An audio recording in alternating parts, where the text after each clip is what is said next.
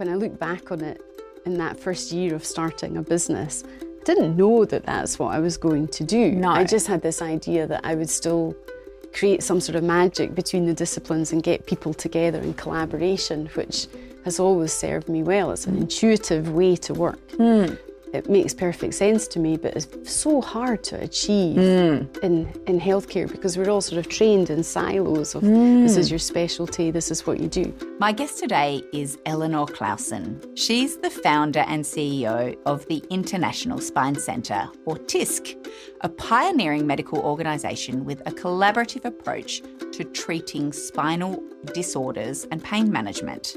The business's novel interdisciplinary model is designed to help patients experience life beyond pain. In addition, Eleanor founded 3D Research at TISC in 2022, an international research company focused on academic publication, clinical inquiry and innovation. 3D represents the company's philosophy of discover, develop, deliver, the three tenets of research methodology.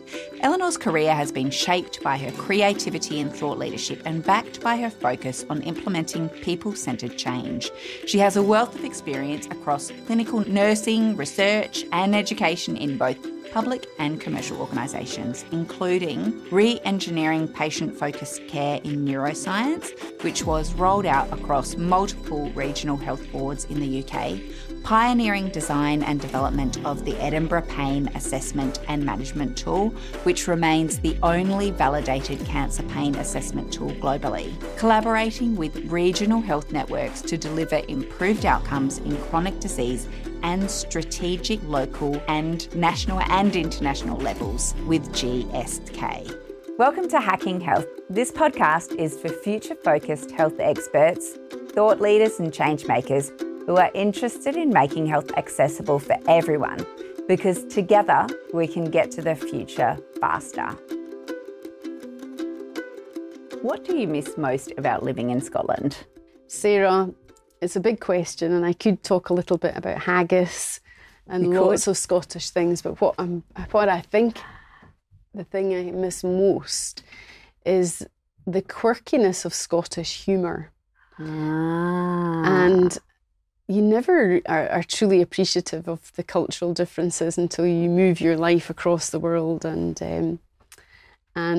I adore Australian humour as well, but there's, a certain type of Scottish humour. Billy Connolly would be a very good example of that kind of humorous storytelling. It's just, and you're just killing yourself laughing. I sort of sometimes miss a bit of that. Yeah. It's a certain art I think the Scots have of telling a self-depreciating story or an observational story, which is funny. That you don't find here. Well, you do in parts, but Yeah. not. I think the Scots have a certain kind of way with it.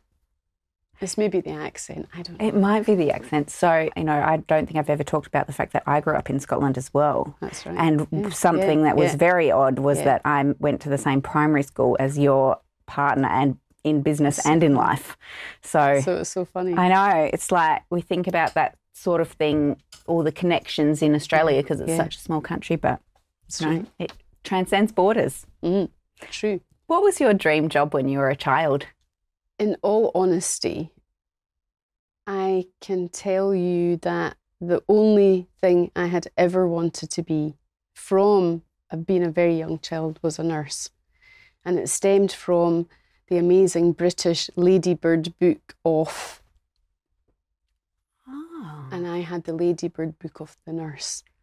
That's so influential. And in that little book, there were all these amazing pictures of the nurse, in her uniform and her red cape and everything. And I also had the Ladybird book of Florence Nightingale. The images within those little children's books really, really influenced me. And my mum found them in her attic a few years ago and sent them to me in Australia. And I've got my name written on them. And I use it in a slide sometimes when I speak, because we can underestimate the power of nursing within society. Sometimes even the story of Florence Nightingale and what she achieved in terms of the modern nurse, like the school of nursing, the training of nurses. She She was influential with Queen Victoria to achieve that. And so for me, that's all I ever wanted to be. I think Florence Nightingale kind of worked out germ theory and all those sorts of things, didn't she? Incredible. She was really very influential. Right. So washing of hands. Yeah. That was Florence Nightingale, because the doctors weren't washing their hands between examining in the bed. It's horrible, but they didn't wash between examining patients. And she then realised these patients were getting infections. And so there's a lot in there about the story of flow. But that was my dream, my influence. And then I got to 17, applied to the nursing schools in Edinburgh, and that was the path of my life. So that was how it started. Obviously, it's transmogrified a little bit from there. Yeah. So you moved from clinical work to education, change management, and now executive management, really. Yeah. How did that process happen? It was interesting because I would say that late 80s, early 90s in Edinburgh, nursing was a heady time for us. I didn't ever have a linear nursing career. Opportunities came just through networking and relationships, and I don't know, I was a rebel, Sarah. I was a rebel. I would look at things with patients and think, can we do better? How could we do better? And I, wanted to be a neuroscience nurse. I was really passionate about neurosurgery. I just loved it. It was tough. And the anatomy was hard to learn. And then I did my neuroscience training in London and came back to Edinburgh. And during that time, opportunity came to employ some management consultants. The chief nurse of Scotland, I wrote a letter to her, and with my nursing manager, we started a project, and we got the first funding in Scotland to do a re-engineering project, which was amazing. And these management consultants came in, and I got to come off the wards and worked as a project nurse. And it was hugely creative, and we did all these time and motion studies, and it was humbling in a academic national neuro unit to hear the patients' stories, and some of the things that you think you know really well about your own specialty and your own unit. We discovered in the time and motion studies that the most communication with a patient was through the ward domestic and the porter. You think it's going to be nurses and doctors or allied health or the physios or the OT or the speech therapist or the dietitian and whatever, but no. And we started looking at agile processes. So that work stood me in good stead for the implementation of strategic change management in documentation design, care pathways, all of these things. And also the advent of advanced clinical practice nurses and nurse specialists, and the ability to look at a sort of hybrid role between medicine and nursing. And so I became one of the first in Scotland in that role. And that was radical, really radical, to come out of uniform and be this, sort of person so close to a patient and their family, and with a whole range of clinical tasks that the neurosurgeons at that time taught me, which nurses didn't do, So it was really exciting. And that led to lots of papers and presentations and opportunities to speak at, medical meetings where nurses had never really been afforded time, and sort of flying the flag for the impact that I suppose as nurses we could have. That hadn't been appreciated before. And going to Europe and speaking and encouraging all the junior nurses as well in presentation skills and that sort of can-do attitude. Love it. That was me through the 90s and 2000s. And so then what led you? I suppose the next step of that is your entrepreneurial life, where you established a private practice and came to Adelaide. Yeah, came to Adelaide, and it's a different sort of practice as well. So tell me about that. So I'd spoken at the British Pain Society in London on cancer pain because I'd been doing a bit of work and had been involved in a major opportunity of designing a cancer pain assessment tool. The cancer pain assessment tool is called the Edinburgh Pain Assessment Tool and remains the only validated cancer tool for assessment in the world. And I bolted on algorithms of management. And in the audience were some doctors from Adelaide, And then they discovered when they got back to Adelaide that the neurosurgeon that they were working with in the pain unit, who was a pain fellow as well as a neurosurgeon, had worked with me in Edinburgh. So there was this sort of funny connection like we've just spoken about with you in Edinburgh and Adelaide and everything. And some of our trainees used to come for a year to Adelaide, and they invited me over, and I did a piece of work at that point in SA Health. And I sort of then came back to do another piece of work looking at disciplines and how we could all work together closely. And then the neurosurgeon then convinced me that I really ought to come to Adelaide. And I was a bit shocked, but he convinced me to come. And so I applied for a nursing visa and jump over the world. I sat in and listened to patients in that first year. So say I've been in Adelaide now 11 years and the company International Spine is 10 years old. But in that first year, I just sat and listened to the patients.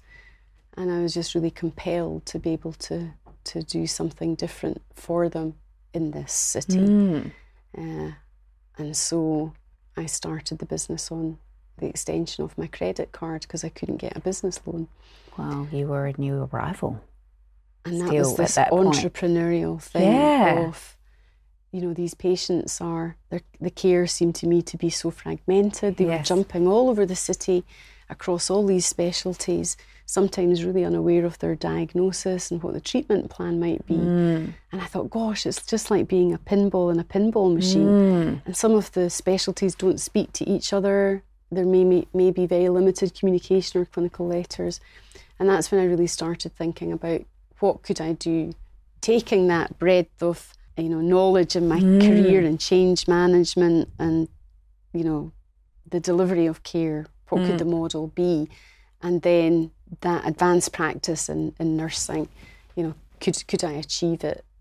I could achieve it in Australia by starting a business, because really you don't really see so much nurse specialty or advanced practice. The healthcare system's so different compared to the US or Europe. UK, So the easiest way for me to really affect change was to start a company. And I did. I know, it's like, I feel like you always had this understanding or drive to be able to do things differently for better outcomes, even like when you were very first practicing as a nurse.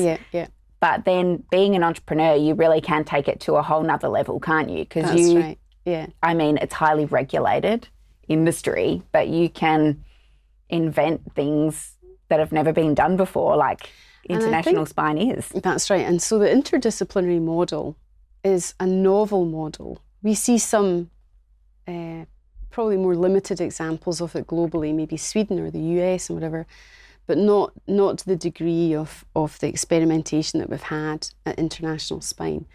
And when I look back on it in that first year of starting a business, I didn't know that that's what I was going to do. No. I just had this idea that I would still create some sort of magic between the disciplines and get people together in collaboration, which has always served me well. It's an intuitive way to work.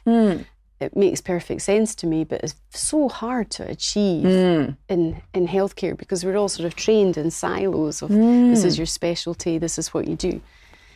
But in general, talking about healthcare, if we look to other industries, you can see that the model's applicable. Whether it's an architectural practice where you have an interior design, an engineer, a landscape designer, a builder, the operating model of an interdisciplinary practice and the change in culture, perhaps the energy that it takes as a leader to create the culture where people are prepared to reduce perhaps some of that professional barrier for the good of the customer. It's thinking differently. So that, for me, it's the patient is putting always them in the middle. First. Yeah. And the services can rotate around that patient, but they're all held together by an operating system, which I call the 3C approach, which is, about collaborative care. But creating that culture has been an enormous business challenge and enormous personal energy. Are we swimming against the tide in the way that healthcare is delivered in terms of, models of care delivery? And so I really needed early adopters in in the first couple of years, and it was really very, very difficult to achieve that. Yeah. You had to have people that would believe in the vision. And you've got to sell that vision as the leader. Yeah. So we're talking about health tech a little bit and med tech on this podcast. Yeah. And I was excited to talk to you because you talk so passionately about a particular robot that you're hoping to bring to Adelaide. Absolutely. Can you talk a bit about that? So I think as a futurist leader, we can talk about care delivery models and customer experience and all of those things. But in addition to that, technology is just the speed of technology is just fascinating. And we should always be open to adopting new techniques in patient care. And what's been challenging is that in other areas of the world, technology is really being adopted at quite a pace. And Australia has been adopting, and some regions of Australia has been adopting some of the more contemporary technology. But in Adelaide, so far, we have been early adopters of some robotic. I remember the Da Vinci. Yeah, the Da Vinci. And Adelaide was the first city in Australia to have the Da Vinci. It was a philanthropic donation that enabled that to happen. And it's quite a different robot to the spinal robot, because the spinal robot is a navigation platform as well, integrated with it. And to my learning was fascinated me because it's actually called a cobot, because it is the collaboration between the human and the technology. So the technical term is cobot, and the surgeon is always in control of it, because the navigation platform allows that, like we used to laugh when you had TomToms years ago and it just about took you off a cliff. When you think about navigation for surgery, the precision of navigation in tiny millimeters within the spinal cord. But it just takes a lot of cognitive load from the surgeon, the planning and education with the patient to be able to let you see your MRI and where some of those implants are going in to stabilise the spine. The lack of radiation in theatre, because so many x-rays are taken in standard open procedures. It's less trauma, because any surgery is actually a trauma to tissue. And surgeons do get cancers of the eyes and the shins, where the lead aprons don't protect, and we're getting a bit better with that. But if you think a patient themselves may actually have radiation exposure in that big long operation, of which a spinal operation could be 10 or 12 hours, we can reduce that by 3 or 4 with the cobot. And what used to take hours to get the metalwork in can be done in minutes. It's incredible. And minimally invasive. But secondly, I think what's interesting is those theatre nurses and doctors and radiologists and everybody who's all in theatre, they're exposed to radiation even with their lead aprons all the time. So there's many compelling reasons why the cobot would be an amazing acquisition for Australia. Now, there were 2 when I started the campaign, and now there are 5. But South Australia, we still don't have. Right. And then we could talk about endoscopic spine and day case. The whole world is converted to day case spinal operations. So what does that mean? That just means that you're able to use keyhole surgery, literally keyhole surgery, to get to the spine in tiny little apertures. And unfortunately for Australia, I would say unfortunately, because the health fund modelling is based on a 3-night stay. Right. So the private hospitals are paid for 3 nights. Yes. So whilst the whole of the world is moving towards day case, nobody wants to be in hospital for any longer than we want to be. Certainly post-COVID, we're very aware of infection and not wanting to be in hospitals because of infection or whatever. So really my campaign is, we have amazingly qualified, technically expert surgeons that actually require the technology. And that's before I even begin to talk about some of our work in AI in healthcare and the opportunity that AI can enhance some of our health outcomes. Well, tell us about that. So it's interesting. There's a couple of courses just now between Harvard and MIT looking at AI in healthcare. Some of the radiology practices are already looking at some of those large data modules where we're looking at x-rays, chest x-rays, mammograms and things. actually the AI can say this is normal. You know, these X-rays are absolutely normal, but this is one that you need to worry about, versus that of a consultant radiologist. And so some of the larger radiology practices are already running the bulk of their X-rays through AI. And then if you think about that, it's a revolution, isn't it, in time management? Yeah. Because then it's just actually picking that which is not normal. I feel like that's the same with the cobot, where you can actually see more patients. That's right. Because it takes less time. Yeah, well, you would be able to have higher volume through theatre. Yeah, which is better for people. Yeah, and waiting lists and everything. So yes, AI in healthcare is really, it's absolutely fascinating, thinking about how we might actually then begin to look at how we measure outcomes. What if we, as the best trained people with, advanced skills and courses and knowledge, if all that amalgamated data went together and it began to tell us actually things that we could be missing, like predicting longevity, or the prediction that sort of, we talk about prehabilitation in surgery, which is a huge, enormous part of what we should be doing. We shouldn't just be focusing on the surgery. We need to be focusing on the whole patient journey and optimising health and mental health up to the point of surgery, if surgery is indicated, but surgery may not be indicated. I mean, in one in 10 patients in spine, 1 in 10 would be an average conversion to surgery, and 9 of those patients don't need surgery, but they need, pain intervention or psychology or meditation or hypnosis or, physio. There could be a whole host of things that we can offer that can help that person's suffering. And when you look at AI, they could be predicting things that we just don't actually know. Yeah. And they could be predicting things earlier that would change the course of that patient journey. Yeah. Fascinating. It is, isn't it? It is. So in your current role, what are the most significant challenges you face in advancing patient care?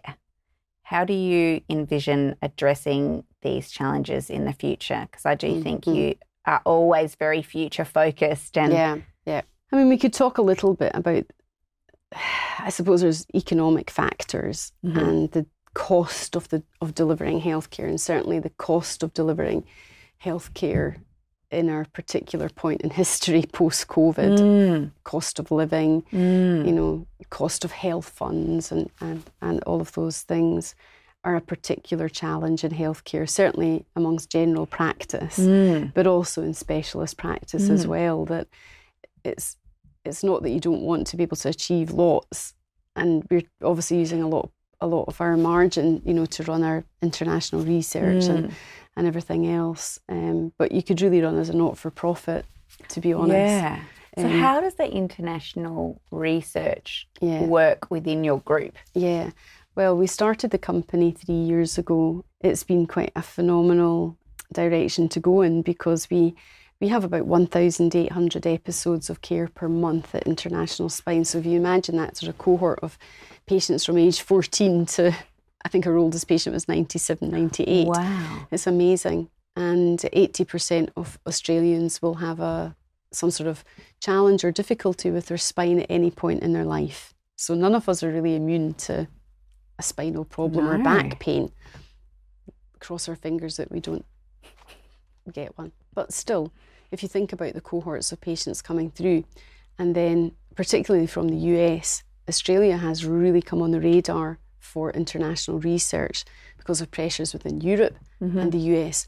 And also our TGA is super rigorous. And so if an implant or various other, maybe a pharmaceutical agent or something of that nature is rubber stamped by the TGA, that fast tracks it through the FDA. And so for us, we had this interdisciplinary model. And so if we were measuring the outcome or, looking at, I was speaking about back pain and diabetes, for instance, 80% of diabetic patients will develop some form of chronic low back pain, or indeed neuropathic or nerve pain in the legs. So we're looking at, a spinal cord stimulator just for diabetic patients at the moment to help them with their pain, because they can't sleep at night. It keeps you awake all night. It's dreadful.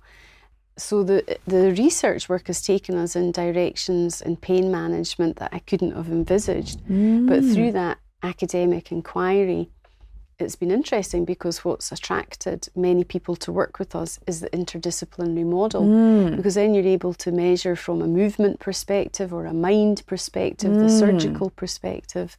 So much more data. Yeah, that's right. You collect. And across all the disciplines, whether it's psychology, counselling, the dietitian, exercise physiology or physio, and plus all the medical specialties. So therefore, it was unexpected for me when people were asking me about pathways of care. And I said, well, we intentionally design a patient journey on a pathway. Well, you can then bolt on research methodology onto that. So, I'm delighted. But it was absolutely an delighted. Unexpected. Yeah. And whilst I always had this sort of future pioneering spirit, to be able to integrate that into our work, it sort of, just brought a further excitement to the possibilities of helping people now and in the future as well. Well, we've talked about your experience sort of starting out clinically, moving towards change management, then starting a business and really becoming very entrepreneurial in healthcare. What would you say your one hack is for entrepreneurs, having been one now for 10 years? Okay. I would say my one hack is that as you're building your relationships, the most important thing is actually to do what you're going to, you say what you're going to do, you do what you're going to say, because you meet so many people, you form these relationships, and you sort of live or die by your integrity, Sarah. And when we're going through, so many people come through your life, you have to kind of sometimes take a bit of a step back and then have the ability to say in that relationship, is that something you're always going to nurture? And I've found it, I don't think being an entrepreneur is without its personal pain, because you then have to become so aware of the human psychology. There's a darker side to it where people always want a bit of you, or there's something in it for them. People always have an agenda and they drive that agenda, but you have to always try and live by, doing what you say. Yes. And so true. I think a hack is just to, if I could share anything, is just to be so acutely aware of your relationship management, and to be able to just be true, both to yourself, to walk away when you need to walk away, and listen to your intuition in that about the people that you're connecting with, the people who are genuinely on your side and those who are not. Yep, it's beautiful. I love it. Thanks so much for coming in today. Thank you. We're going to keep the conversation going in our private Facebook group, You Legal for Doctors. You're welcome to join us there.